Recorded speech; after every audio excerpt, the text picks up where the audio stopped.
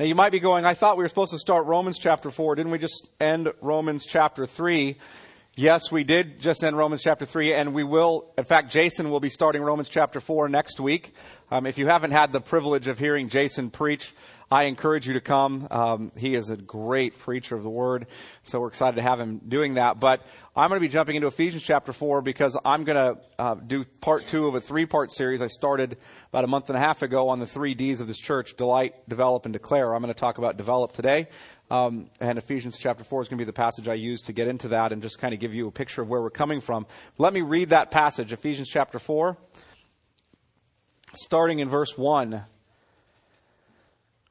I, therefore, a prisoner for the Lord, urge you to walk in a manner worthy of the calling to which you have been called, with all humility and gentleness, with patience, bearing with one another in love, eager to maintain the unity of the Spirit in the bond of peace.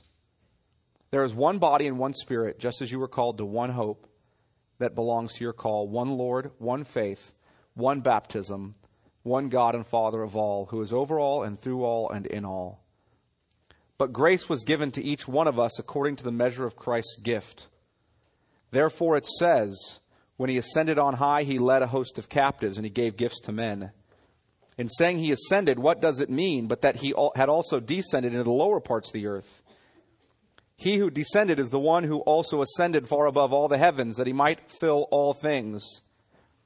And he gave the apostles, the prophets, the evangelists, the pastors and teachers, to equip the saints for the work of the ministry, for building up the body of Christ until we all attain to the unity of the faith and of the knowledge of the Son of God, to mature manhood, to the measure of the stature of the fullness of Christ, so that we may no longer be children, tossed to and fro by the waves and carried about by every wind of doctrine, by human cunning, by craftiness and deceitful schemes. Rather, speaking the truth in love, we are to grow up in every way into him who is the head, into Christ, from whom the whole body, joined and held together by every joint with which it is equipped, when each part is working properly, makes the body grow so that it builds itself up in love. Let me pray. Lord, we come before you recognizing our need for you to illumine our minds as we look into your word. Lord, we need you. We need your Spirit to soften our hearts so that we would receive it with joy. We pray this morning as we examine this passage, as this passage examines us, that we, as your people, would love you more, would understand better what it is you've called us to, and Lord, that we would exalt you in all things. In Jesus' name, amen. Hey, Mitch, can you turn me down a little bit? Well, what does it mean to be worthy? We hear this word a lot in the culture. Something is worthy. We see that word in this text. Something is worthy. I'm going to tell you kind of a brief story. When I used to teach high school, one of the things that I didn't do, and so you all know I'm not making a political statement here or lobbying you to do anything, but one of the things I didn't do was I didn't join the teachers union. At the time, we actually had an option. And I didn't join, and I kept arguing with them that I felt like merit pay was a good idea. Okay. Now, again, I felt like merit pay was a good idea and that we ought to be paid according to merit because I saw some teachers I didn't think ought to keep getting raises because they showed up the next year. And all these sorts of arguments I would give. But here was the essential argument. When you talk about merit pay, and I'm not making an argument in favor of merit pay, so you know, but when you talk about merit pay, what you're saying is you believe that someone has earned something, that they are worth their wage, right? And what you assume on the other side is that if you give somebody a raise who hasn't earned it, they're not worth their wage. And that's what that whole discussion is about. Do we determine whether or not to give someone raises based on whether they're worth their wage or not? And throughout the society, in most of the private sector, you're paid based on whether or not your bosses or corporation assume that you are in fact worth your wage, right? Pastors, did you know pastors are paid that way? In 1 Timothy 5:17, this word comes up. And again, I'm not making the case for merit pay for pastors in case some of you don't think I merit it. But it says this, let the elders who rule well be considered worthy. Hear that word? Worthy of double honor, especially those who labor in preaching and teaching. That word worthy pops up again. And that word worthy means those who have earned it. Those who are meriting that double honor. The first honor is to be considered an elder or pastor. The second honor is pay. Okay? Let those who are worthy be considered, or receive the double honor. Let them be paid. Those who you count in your congregation as such good teachers and leaders that you want them to leave their current employment and become full-time in the ministry, you say it's worth it to us to give up of our money to pay that person to study and teach and pray for. Does that make sense? It's worth it to us. They've earned it in some way. It's interesting that Paul uses this word in Ephesians 4. This idea of merit or earn. He says this, I therefore, a prisoner for the Lord, urge you to walk in a manner worthy of the calling to which you have been called. And I want to break that verse down for you a little bit, but it says this. He starts off with the I therefore, a prisoner for the Lord. And he's identifying himself. Paul's in prison at the time he writes this. And he's not just a prisoner in the sense that he's in prison, but he identifies, I'm a prisoner for the Lord. I'm not just a prisoner of the Roman state. I am a prisoner for the Lord. I am here because I've been preaching the gospel, and the Lord has brought me to this point, and I am now a prisoner for him. And I'm in chains. And I urge you, therefore. Well, what's the therefore? And I tell you guys this before, and lots of people do. You always ask the question, what's the therefore? Therefore, right? Why is it there? What's he springing off of? Well, Paul has this interesting way of writing letters. He does it in Romans. He does it in Ephesians. He does it in Colossians. But he does this. He starts off with this whole doctrinal section, which is where we are in Romans. We're still in the doctrinal section. Romans, it's chapters 1 through 11. Is a whole section of doctrine. And he puts things primarily in the Greek tense of the indicative. What does that mean? When you say something's indicative of someone, they're saying that's a statement of reality. Does that make sense? Okay. As opposed to an imperative, which is a command. They ought to do this. Okay. In Romans 1 through 11, almost everything's a statement of reality. Here's what you are. Here's what God is saying about you. From Romans 12 on, therefore, do this. Now he's saying, here are commands. So he always grounds the commands in a statement of reality. In Ephesians 1 through 3, Paul lays out, here is who you are in Christ. Here is the truth about you in Christ. And he starts off by saying, God loved you and chose you in him before the foundation of the world. Before you were even created, he loved you and chose you in Christ. He redeemed you by Christ's blood. While you were dead in your sins and an enemy of Christ, chapter 2, he made you alive together with Christ. For it's by grace you've been saved. See, God has done all this for you. This is true of you. You now belong to him. You're in Christ. You are saved. You are declared to be righteous. We call that justification. So Paul lays out all this truth. Here's what the gospel has done for you. Here's what the gospel says about you. Therefore, if this is true, therefore do this. Does that make sense? That's where he's getting to. He's getting this section of commands. Therefore, I urge you, I plead with you, walk in a manner worthy of the calling to which you've been called. Walk in a manner worthy of the calling to which you've been called. He's saying this. Since I've saved you, Paul's not saying I've saved you, but since Christ has saved you, since God has saved you, since these things are all true about you, now you need to walk in a manner that looks as if you're earning it. I don't mean by that you earn your salvation. Because look, walk in a manner worthy of the calling to which you have been called. You're saved already. You're justified if you're in Christ, if you're a believer in Christ. It's true of you. Now, go out and live consistently with that. That's what he's saying. Go out and live consistently with it. In other words, is the way you operate in your marriage, the way you respond to your spouse, consistent with the gospel? Is it consistent with the idea that you've been saved by a God who loved you while you were still his enemy? A God who was on the throne, who left the rights and privileges of the ruler of the universe and humbled himself to become the servant and to die for people who were his enemies. Is your marriage consistent with that gospel? Is the way you deal with other people in your life consistent with that gospel? Your friends, the person at work who's offended you, is the way you react to them, respond to them, consistent with that gospel? Is the way that you parent your children consistent with that gospel? Is the way that you care for your elderly parents consistent with the gospel? Is the way that you operate in the life of your community and you respond to your neighbors consistent with the gospel? Because Paul says, I urge you, it should be. It should be. You've already received this incredible reward, and it was free. Now go out and live consistently with somebody who's received that.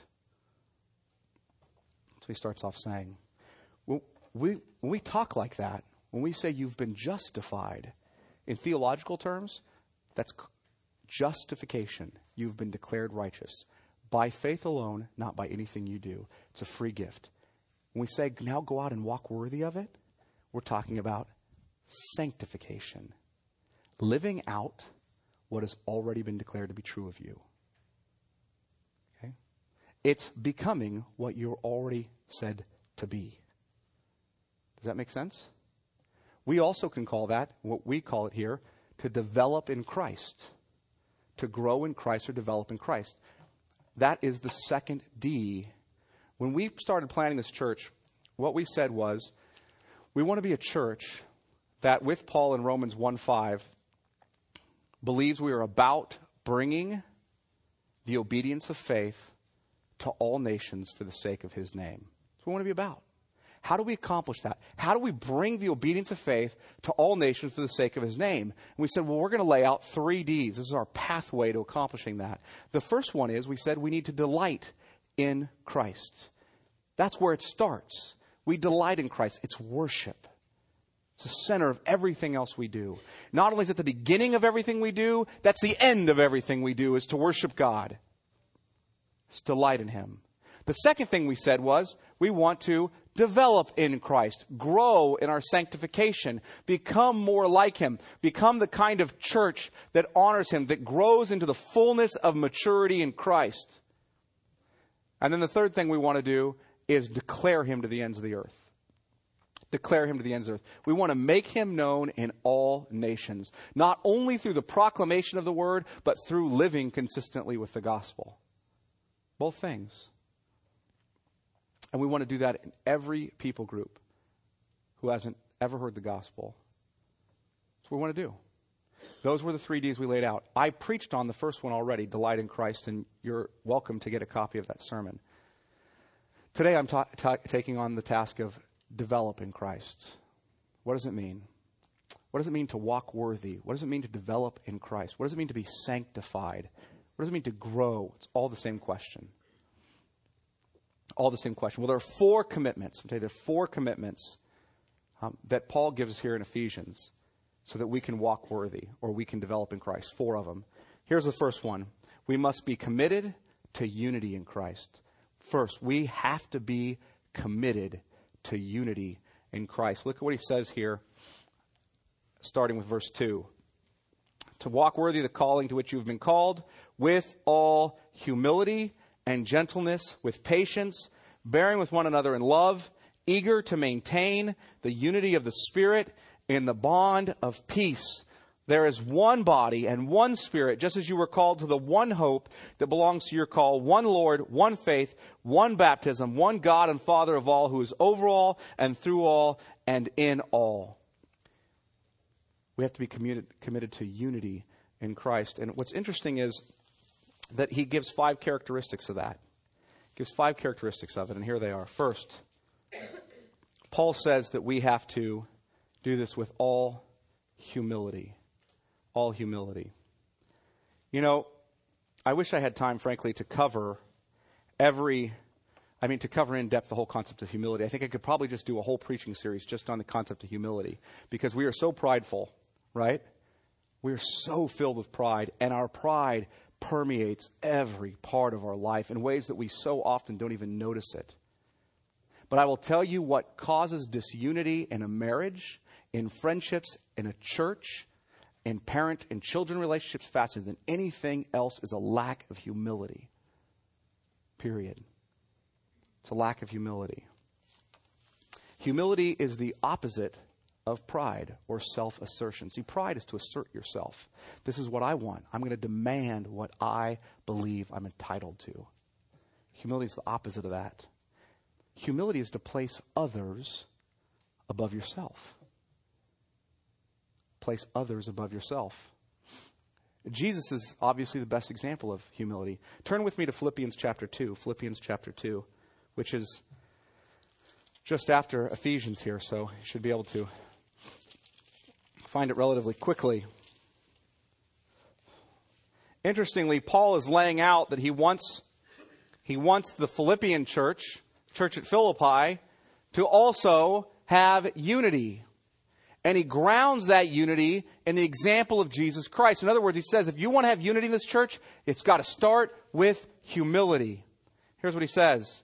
So if there's any encouragement in Christ, any comfort from love, any participation in the Spirit, any affection and sympathy, complete my joy by being of the same mind, having the same love, being in full accord and of one mind.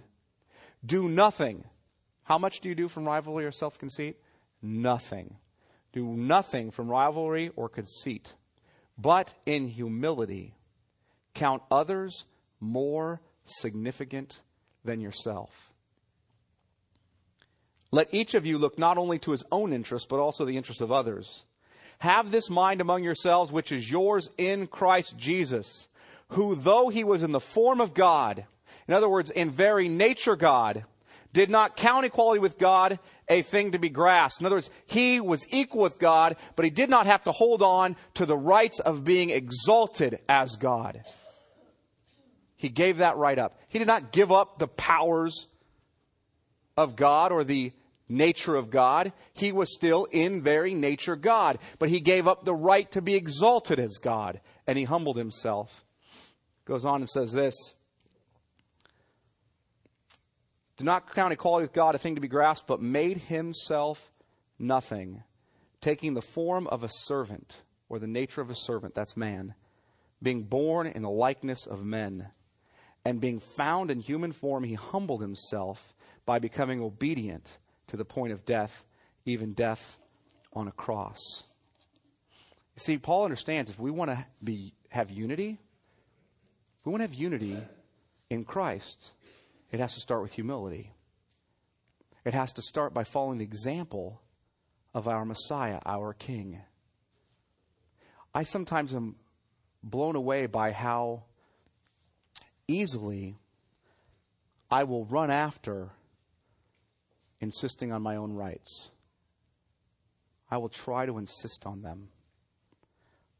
How easily I'll do that in spite of the fact that my Lord, the Lord of the universe, didn't. And he had every right to. Look, your spouse offends you. You can say, I have the right. I have the right for you to pay me restitution. I have the right for you to do something in response. Did we offend God? Did he have the right for us to do something in response to that? And yet, he did what? Humbled himself. Became obedient to the point of death on our behalf. He didn't claim that right. He took the punishment due us on himself. How many of us do that with our spouses? You've treated me badly. And instead of retaliating, I'm going to take it upon myself and love you anyway.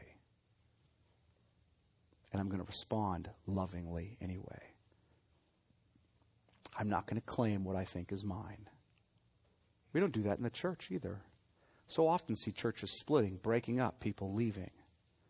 Because we think we have a right to something.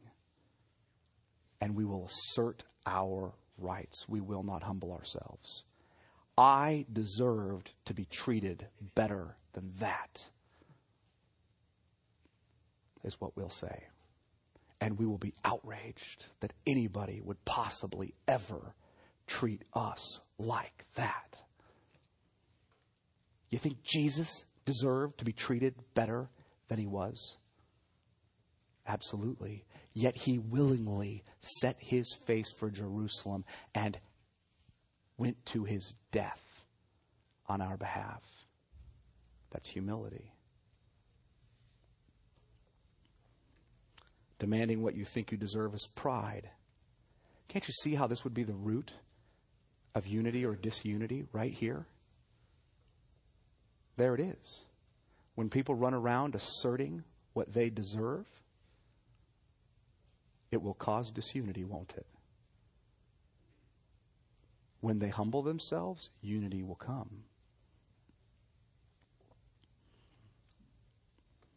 If we're ever going to have true growth or development in Christ, it will only come when we have unity. And that won't happen until we're humble. Hear that, Sovereign Grace? As a body, we will never reach full maturity in Christ unless we have full unity in the Spirit, which will never happen unless we are humble. Never. You ever want a fulfilled marriage that honors Christ? A mature marriage? You better humble yourselves or it will never happen. It won't.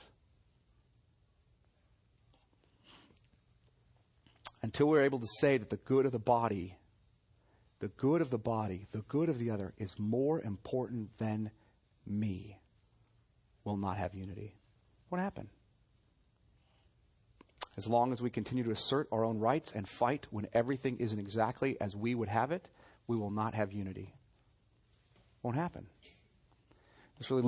This concept really leads to the next three characteristics. Look what he lists there. With all humility and gentleness.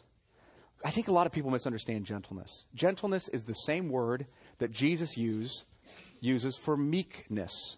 To be meek. The meek shall inherit the earth. The gentle is another way you could say that, shall inherit the earth. People think because meek rhymes with weak that somehow they're the same concept. They're not.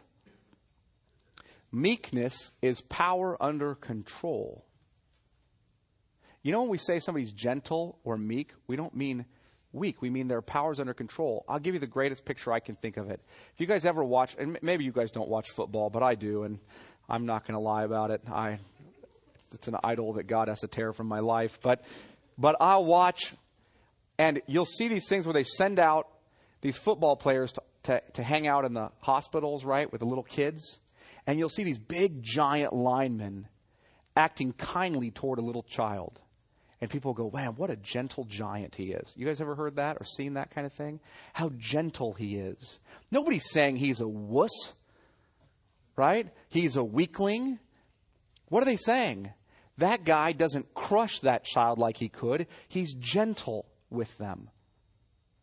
That's what he's talking about here. We could crush people with our words and our actions if we wanted to. Can't we? But we're supposed to be gentle. Your tongue is a very, very powerful thing. The sticks and stones may break my bones, but names will never hurt me is the biggest lie that I've ever heard. I wish at times, especially when I read the paper, that people would throw stones at me, right? Can you get a stick? That'd be easier, right? But we all know some kid punched you in the nose when you were a kid. You might remember, but it's like, oh, well, right afterwards we had a sandwich and played basketball. Some kid gossiped about you and made you feel like a complete idiot and slandered you and talked poorly to you, and you still can feel the hurt if you think about that. When we use our tongues or authority or relationships to disrupt unity and attack or disparage or slander or gossip about others, we're not being gentle. Third, patience. Patience. With all humility and gentleness, with patience. What does patience assume? So I think sometimes we read patience. What does that assume? It assumes someone is doing something that bothers you, doesn't it? It assumes that. It assumes someone has not yet arrived and you're getting tired of waiting for them to arrive. Is that right? Parents with your children, ever get tired of waiting for them to finally get where you want them to get? Right? Because we get impatient. I remember as a youth pastor having to exhort parents actually to be patient. What would happen is this. Generally, their teenager in some way would not be as mature as they hoped they would be at this age. And so they would grow very impatient. And I would try to encourage them to be patient. Let maturity take place. See, when we become impatient is when we say this. I've got this problem. You haven't developed enough in this area yet. And so now I'm done with you. I'm no longer going to be patient with you. Of course, we want everyone to be patient with us, right? But we don't often want to extend patience to others. The fact is that we mature over time. Sovereign Grace Church will not suddenly arrive, right? One day we won't wake up, come here on Sunday morning, and poof, we've got land and a building and all the things you guys would like to have. It's not going to happen, right? Unless some of you grow so impatient that you fork out the cash for that to happen, it isn't going to happen, right? It's going to take time to mature and grow. It's true of a church. It's true of individuals, isn't it? It takes time. Our music program will mature over time. The preaching will mature over time. The children's ministry and nursery will mature over time. The way you interact in marriage will mature over time. When I do marital counseling, one of the things I try to encourage couples about all the time is be patient. Be patient. Because what's going to happen is you're going to start to make some progress. And then one of you, or both of you most likely, are going to do something stupid. The same stupid thing that you're in here about again. Right? And you're going to say, I'm done. They did it again. And you neglect to pay attention to the progress that was made. Instead, you focus on what? That one thing you wish they would stop doing. They may have done it every day of the week for your whole marriage, and suddenly they repented, and now they only do it once a week. And you're going, hey, you know what? That's still not good enough. Right? Well, talk to anybody who's been married a long time. The fact of the matter is, those things that irritate you will probably remain until you're both dead. Right? You may improve in them, but they will not completely go away. Your spouse will not become Jesus. Okay? Now, most people would like to be married to Jesus because he's perfect, but that isn't your spouse. You have to be patient with growth. Have to be. We have to be that way in the church. Sometimes I think we treat the church like it's a girlfriend, right? Sorry to say that, but here's our girlfriend. She's irritating me. I'm getting tired of the fact that she hasn't done this. And so, get lost. I'm out of here. Rather than like the church is our wife. We're married to her. And God hates divorce. We dispense with the church, with other believers, way too easily. We dispense with marriage in our culture, frankly, now way too easily. As Christians, we are not ever supposed to dispense with our relationships with other Christians unless they are in unrepentant sin, have been taken through the process of church discipline, and still refuse to be restored. Until that happens, you don't dispense with your Christian relationships. You don't. You're in Christ. To do so would be a sin. I don't care what kind of rights you think you have to assert.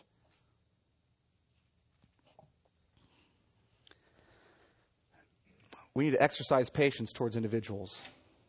No one's arrived. We're all in the process of sanctification. We're all growing.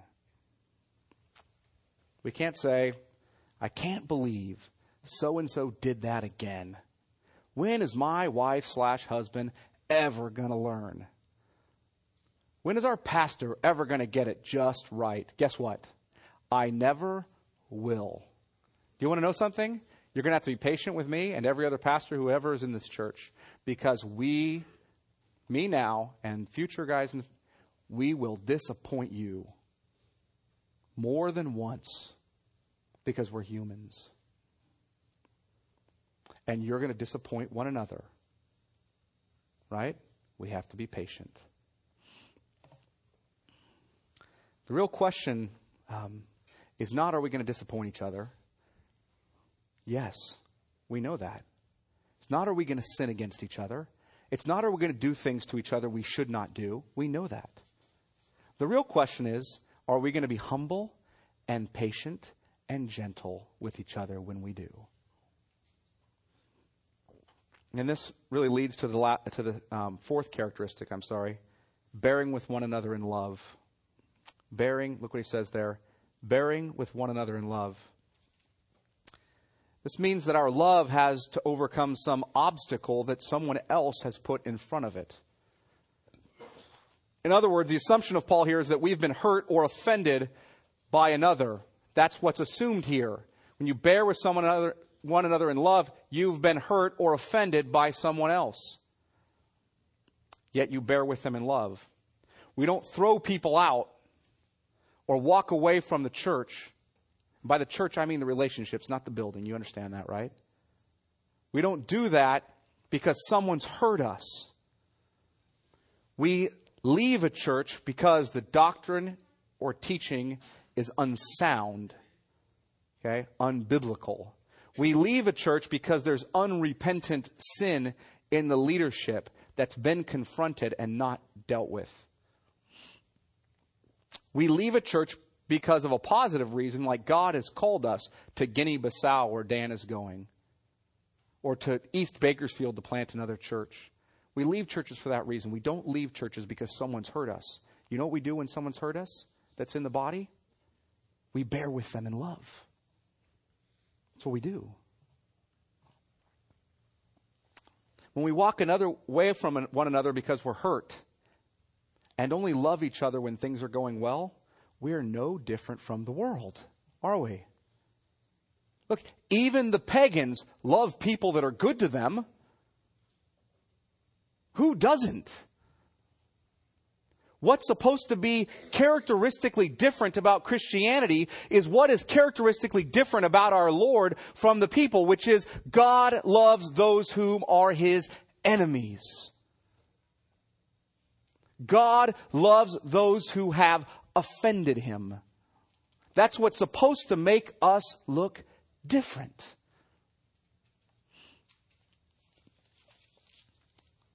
We don't just love those who love us. We love those who even hurt us. Do you know what the world thinks when they see that kind of love? Down deep in their soul, I'm not saying they're not sinful, they are. But down deep in their soul, God has created them for that kind of community, and they see it and they long for it. But unfortunately, they're not seeing too much of it, are they? Because we're so often not walking worthy of the gospel. Fifth, eager to maintain the unity of the Spirit. Look, everything else feeds into this. Eager to maintain the unity of the Spirit and the bond of peace. You are eager to look for unity not disunity. You are going after it. You are pursuing it. This is what you desire in the body, is unity and peace, and you're pursuing it. But Paul doesn't stop with these commands for the church. You know what he does? What I love about Paul's letters is he goes through these commands and then he returns right back to the doctrinal statement of truth. Okay? Here's what you should do. Walk worthy of the gospel. Here's how you do it. Now, I want to tell you the truth again. I'm going to get out of the command mode and get back into the truth mode. Here you go. There is, verse 4, one body and one spirit. In other words, he's saying, you ought to walk in unity because these things are true. One body, one spirit. Just as you were called to the one hope that belongs to your call, one Lord, one faith, one baptism, one God and Father of all, who is over all and through all and in all. He says one 7 times. He uses that word one.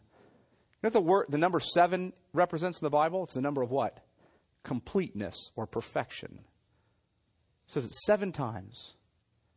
He's being emphatic here. Understand the nature of the body of Christ. You are one. Act like it.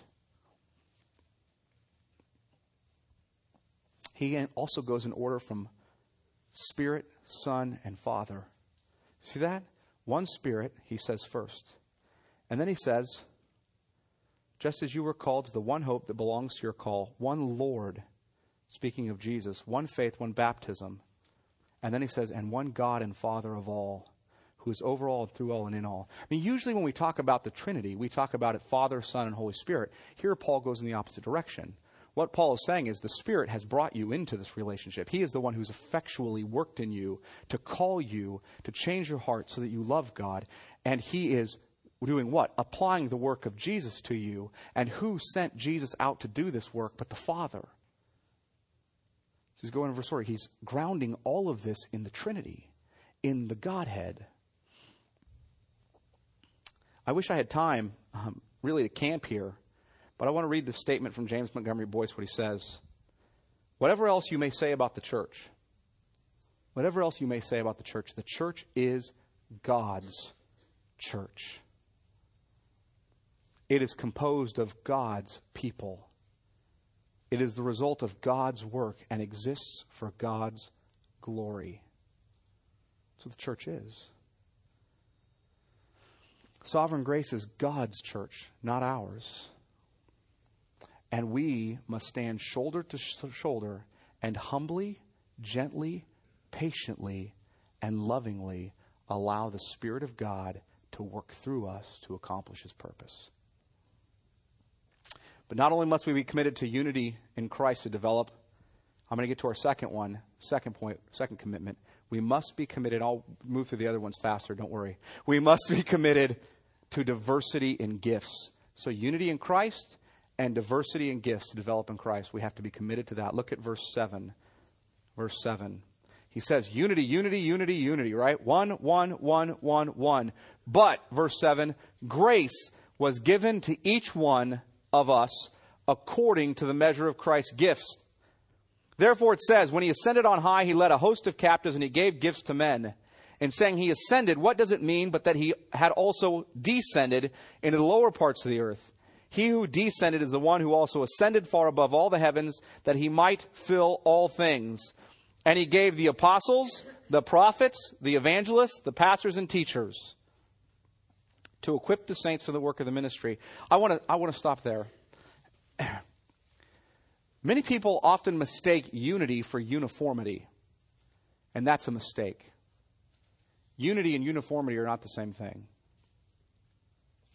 Just because we have unity does not mean that we are all the same. That we all have the same gift. We all have the same personalities. We all have the same passions. Right? That would be uniformity. That's not what we want. What we want is a unity of people with different gifts, different personalities, different passions that come together of the same mind, of the same Spirit, to proclaim the gospel of God's Son to the ends of the earth. So we have to be committed to diversity in gifts.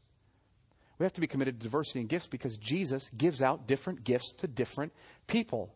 If I had time to go into 1 Corinthians 12, I could show you that again, or Romans chapter 12.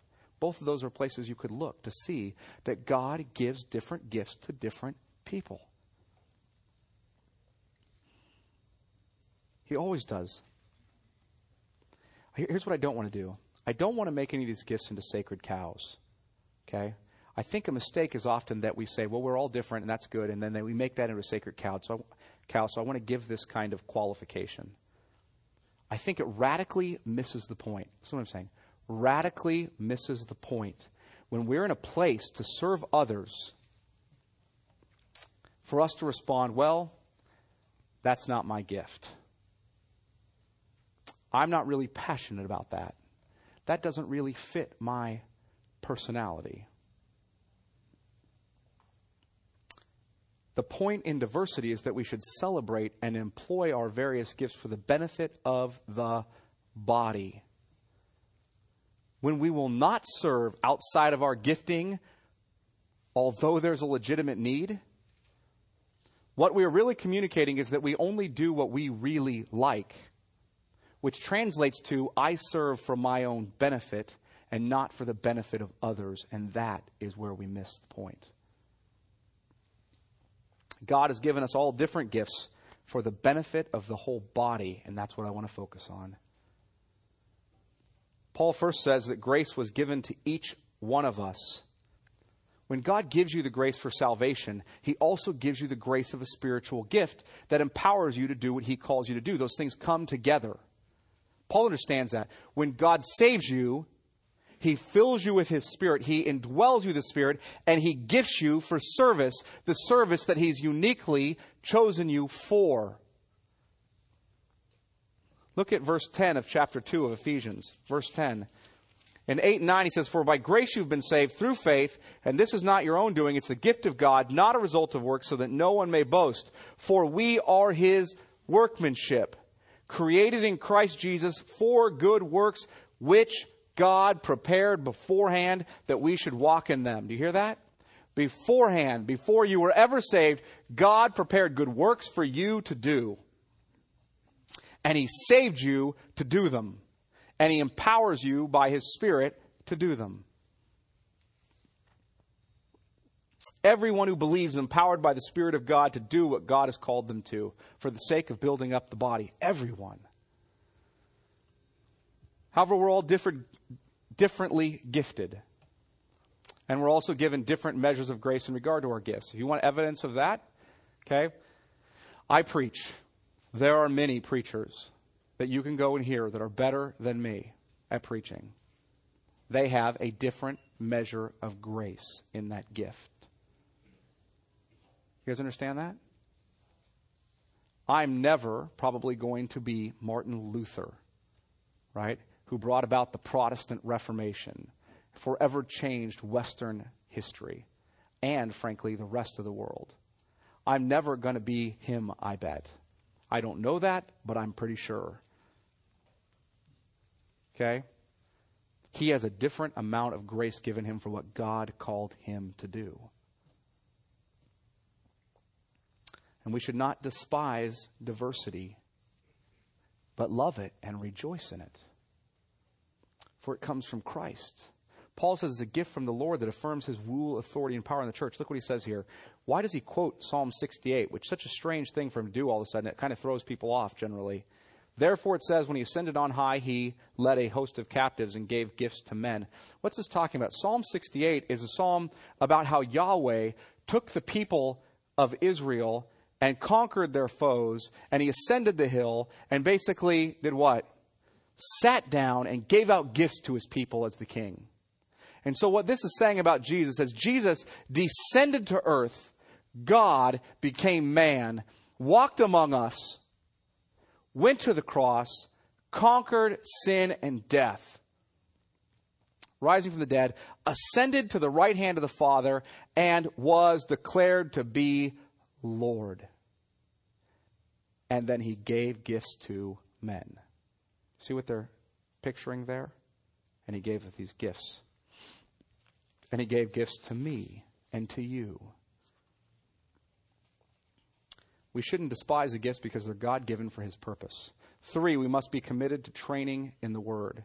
We must be committed to training in the Word of God or in the Bible. Okay, it's the third commitment. Must be committed to training in the Word. Look what he says here in verse 11. And he gave the apostles, the prophets, the evangelists, the pastors and teachers to equip the saints for the work of the ministry, for building up the body of Christ until we all attain to the unity of the faith and of the knowledge of the Son of God, to mature manhood, to the measure of the stature of the fullness of Christ, so that we may no longer be children tossed to and fro by the waves and carried about by every wind of doctrine, by human cunning, by craftiness, in deceitful schemes. Rather, speaking the truth in love, we're to grow up in every way into Him who is the head, into Christ, from whom the whole body, joined and held together by every joint with which it is equipped, when each part is working properly, makes the body grow so that it builds itself up in love. When Paul lists the gifts in this passage, interestingly, this is the one passage where he only lists gifts of teaching. If you go to 1 Corinthians 12, he lists various other sorts of gifts, generally gifts of service. Most gifts fall into two categories. They fall either into the category of teaching or word gifts, or they fall into the category of service gifts, like leadership, service, hospitality, take your pick. Giving financially. They fall into these two categories. Here, and only here, in Romans 12, he lists both kinds of gifts. In 1 Corinthians 12, he lists both kinds of gifts. Here, he only lists the teaching ones. He starts off with apostles and prophets. Why? Because according to Ephesians chapter 2, the apostles and prophets are the foundation of the church. They provided the Bible, the teaching. Here it is. They gave us the inscribed teaching. That gift doesn't exist anymore. No one is writing the Bible currently. Okay? No one's adding books. Now, I've gotten letters from God before. Did you know that? People have actually sent me typed out letters signed by God, and it was sad because God's grammar was poor and God's... But, no one is in the place of an apostle or prophet in that sense anymore. Those guys gave or were the foundation of the church, according to Ephesians chapter 2, and they gave us the Word of God. Look at Ephesians chapter 2. It tells us what the apostles and prophets are for. Verse 20. Well, I'll start in verse 19. So then you are no longer strangers and aliens. He's talking to the Gentiles here. You've been made part of this one body. But you are fellow citizens with the saints and members of the household of God. House of God being the church, built on the foundation of the apostles and prophets. Christ Jesus himself being the cornerstone, in whom the whole structure being joined together grows into a holy temple in the Lord. These apostles and prophets built the foundation of the church, which is the Word of God. It's a teaching gift. Second, he goes on and he says this. He moves into from there to the evangelists. What do the evangelists do? The evangelists give you the first hearing of the word the apostles and prophets wrote down, don't they? They're the men who go out and preach the gospel and take the word to those who've never heard it before. They're the evangelists. That's a teaching gift. And then the last one he gives is the pastors and teachers. The grammar there, I think, is most arguably correct to be translated pastors - teachers. This is one gift in which a person is given for the purpose of building up or equipping the saints. The apostles and prophets gave us the word. The evangelists preach it for the first time. And the pastors and teachers come in behind them and do what? Grow these new believers. Equip them. Does that make sense? They come in and do this work of discipleship. And they do it two ways. By pastoring or shepherding or caring for them, and by teaching them the word. And look what it says they teach for. Go on to the next part. Verse 12. All these teaching gifts are for the purpose of to equip the saints for the work of the ministry, for building up the body of Christ. Interestingly, they are given to equip the saints for the work of the ministry. Did you hear that? And we'll get to that in our fourth commitment. The elders, pastors of the church are given to the body to pray, teach, and care for them so that they are equipped to do the work of the ministry. The pastor or teacher is given to help the congregation avoid what? To help them grow so they can avoid verse 14. So that we may no longer be children, tossed to and fro by the waves and carried about by every wind of doctrine, by human cunning, by craftiness in deceitful schemes. In other words, they teach the truth. Titus chapter 1, verse 9. The pastor, teacher, / elder, same thing, same office. Do you know what they do? They hold fast to the word and they teach sound doctrine and refute those who contradict. That's their role. That's what they're given to do. That's why I teach expositionally through the Word on Sundays. Why am I going through Romans? Why in the world are we a year and 2 months in and we just finished chapter 3 of Romans? Because I believe that it's necessary that I take the time to properly teach you God's Word so that you're equipped and mature, so that you're not tossed around by all the winds of doctrine that come through. And trust me, plenty of them do. That's my job. That's what God has given me for. If a pastor does anything less than that, he's missing the whole point of his calling. He's not called to be an entertainer, to be a funny guy, to tell great, memorable stories. He's called to exposit the word as written down by the apostles and prophets so the people know it.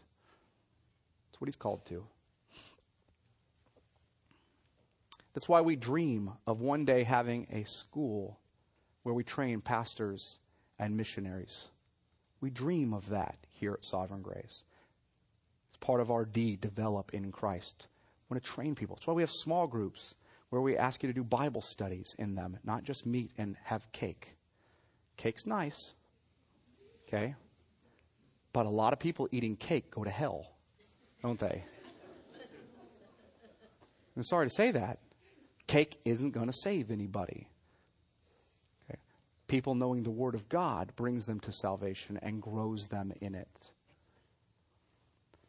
It's why we have the class that Kevin Lewis teaches on Thursday night, where we bring a seminary professor from Biola University up here to teach, to train people. We want to train people for the work of the ministry. Christ is the head of the church, and he's given us his word by his Spirit, and it is sufficient for teaching, correcting, rebuking, and training in righteousness, so that the man of God may be thoroughly equipped for every good work. So that's what we do. However, I want to say this. While the teachers or pastors of the church are extremely important to the maturity of the church, God uses them to equip the members to help one another grow to full maturity. In other words, you will never grow to full maturity just by hearing me preach. It will not happen. You will never grow to full maturity, even if we have a whole cadre of incredible Bible expositors. It will not happen. They are given for the purpose of equipping you to help each other grow to fullness in Christ, to maturity in Christ. That's their job. Their job is not to replace you, it's to equip you. I want us to avoid this. I want to get into our fourth commitment. It's the fourth commitment that's necessary to develop in Christ is that we must be committed to the fact that every member is a minister. Every member is a minister. We must be committed to that. We have to avoid the mentality that has existed out there for centuries now, that we leave the ministry to the pros. Right? First of all, I'm not a pro at anything. Okay? I'm not a professional. I never intend to be a professional. I'm a pastor of a church. You guys don't pay me to be a professional.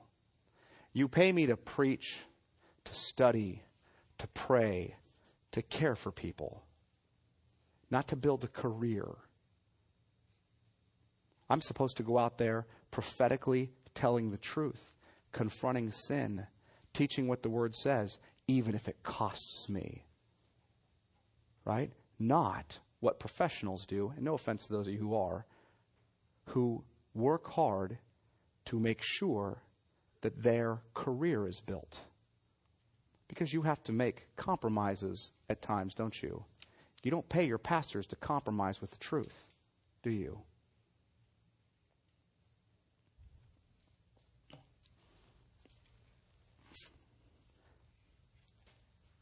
And that's all I'm given to do. Teach you. That's it. Teach you, pray for you, care for you, so that you're equipped to minister to each other. Somehow, this idea of the priests and the laity came into play in the church historically. And so people think, we pay that guy, we come, we sit in our seats, we hear our sermon, we take our communion, we listen to our music, and then we go home. And that's our job. His job is to do that stuff. Our job is to come and sit and listen and write a check. He's the pro, we're the laity. He's the priest, we're the laity. No. I don't even like the word lay people, frankly. You're ministers. You're priests, according to the Word of God. I'm here for the purpose of equipping you to do the ministry, not to do it for you. We're supposed to encourage one another, to help one another grow. Look what it says here in verse 12. Pastors and teachers, to equip the saints. That's not some group of guys that you put in some kind of distorted, arty picture up on the wall in the church. Okay? The saints are believers. To equip the saints for the work of the ministry. Who's to do the work of the ministry? The saints, equipped by their pastors and teachers. Until we all attain to the unity of the faith and of the knowledge of the Son of God, to mature manhood, to the measure of the stature of the fullness of Christ. You want to reach mature manhood in Christ? We cannot do it if every member of the body is not employing their gifts. You guys hear that? Cannot. If I'm the only one employing my gift, or if few others are employing their gift, we can grow some. We can grow some. But we will never grow to full maturity if we are not all employing the gifts that God has given us. Do you hear that? Full maturity in Christ cannot, I want you to hear this, and I don't want to understate it. Full maturity in Christ, becoming the church that God really wants us to be, cannot, it is impossible for it to happen if the entire body, if every member here does not become a minister to one another by employing their gifts. It's that important. It's so important that Christ designed it so it cannot grow to maturity without that.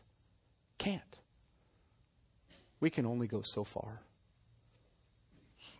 God has given you all different gifts. I don't know, service or giving or administration. Some of you have the ability to make money and to give it. We won't reach maturity if you don't exercise your gift. Some of you have the ability to do administration.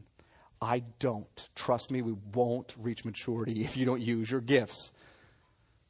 Some of you have the gifts of service. We won't reach maturity if you don't use them. Some of you have the gifts of leadership. Won't reach maturity if it doesn't happen. Some of you have the gift of teaching. Won't reach maturity if you don't use it. Shepherding.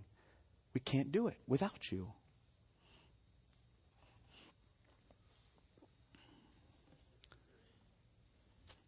Look at what Ephesians 4:16 says. And I want to stress this. As we grow together, we do this by speaking the truth in love to one another. I want to say that straight out. Speaking the truth in love to one another. Not just speaking the truth to one another, speaking the truth in love to one another. And it says here, from the whole body, joined and held together by every joint with which it is equipped, when each part is working properly, it makes the body grow so that it builds itself up in love. How does the body grow so that it builds itself up in love? When every member is a minister. Does that make sense? That's how we grow so that we build ourselves up in love. When every member of the body is a minister. That's how it happens. When every part is not working together in unity, we can't grow into what Christ has for us. Can't do it. Growth takes time, so we must be patient. But we must also work hard to build ourselves up in love. Work hard at it. build ourselves up in love. And what is the Christian life without growth as a body in love? Really? James Montgomery Boyce said the following. Here's what it's like if we subtract love from the body. You ready? And I'm going to end with this. Subtract love from joy, and what do you have? You have the kind of hedonistic reveling found in the secular world. The pursuit of pleasure for its own sake. Joy is distorted. Take love from sanctification. The result is self-righteousness. Take love from truth. The result is bitter orthodoxy. Take love from mission and you have colonialism. Take love from unity and you have ecclesiastical tyranny. But instead of subtracting love, you express love for God the Father, the Lord Jesus Christ, the Bible, one another, and the world. What do you have? You have all the marks of the church because they naturally follow, right? Love for God leads to joy. Nothing is more joyful than knowing and loving Him. Love for the Lord Jesus Christ leads to holiness. As He said, if you love me, you'll obey what I command. Love for the Word of God leads to truth. If we love the Bible, we will read it and grow in a knowledge of what the Word contains. Love for the world leads to mission. Love for believers leads to unity. Sovereign grace, let us walk worthy of our calling by developing in Christ so that we attain full maturity in Christ and so that we love God, His Word, His church, and His world deeply. That's the second thing in our pathway that we're about. That's what we ask you to pray for us, that we can be a church that develops in Christ that way. Let me pray. Lord, I thank you for your word and its truth, and I pray that you would help us to grow into full maturity in Christ. Help us to understand your word, Lord, so that we would not be tossed by every wave or wind of doctrine, Lord, but that we would be steadfast in the truth. Lord, help us to be people who love you and therefore delight in you. And help us to be people who love your word and therefore know the truth. And people who love your church, Lord, and therefore have unity. And people who love your world and therefore engage in evangelism and missions. Lord, we need you. Apart from you, we can do nothing. Help us to become the kind of church that Paul calls the church at Ephesus to be. Lord, a church that truly walks worthy of the gospel. In Jesus' name, amen.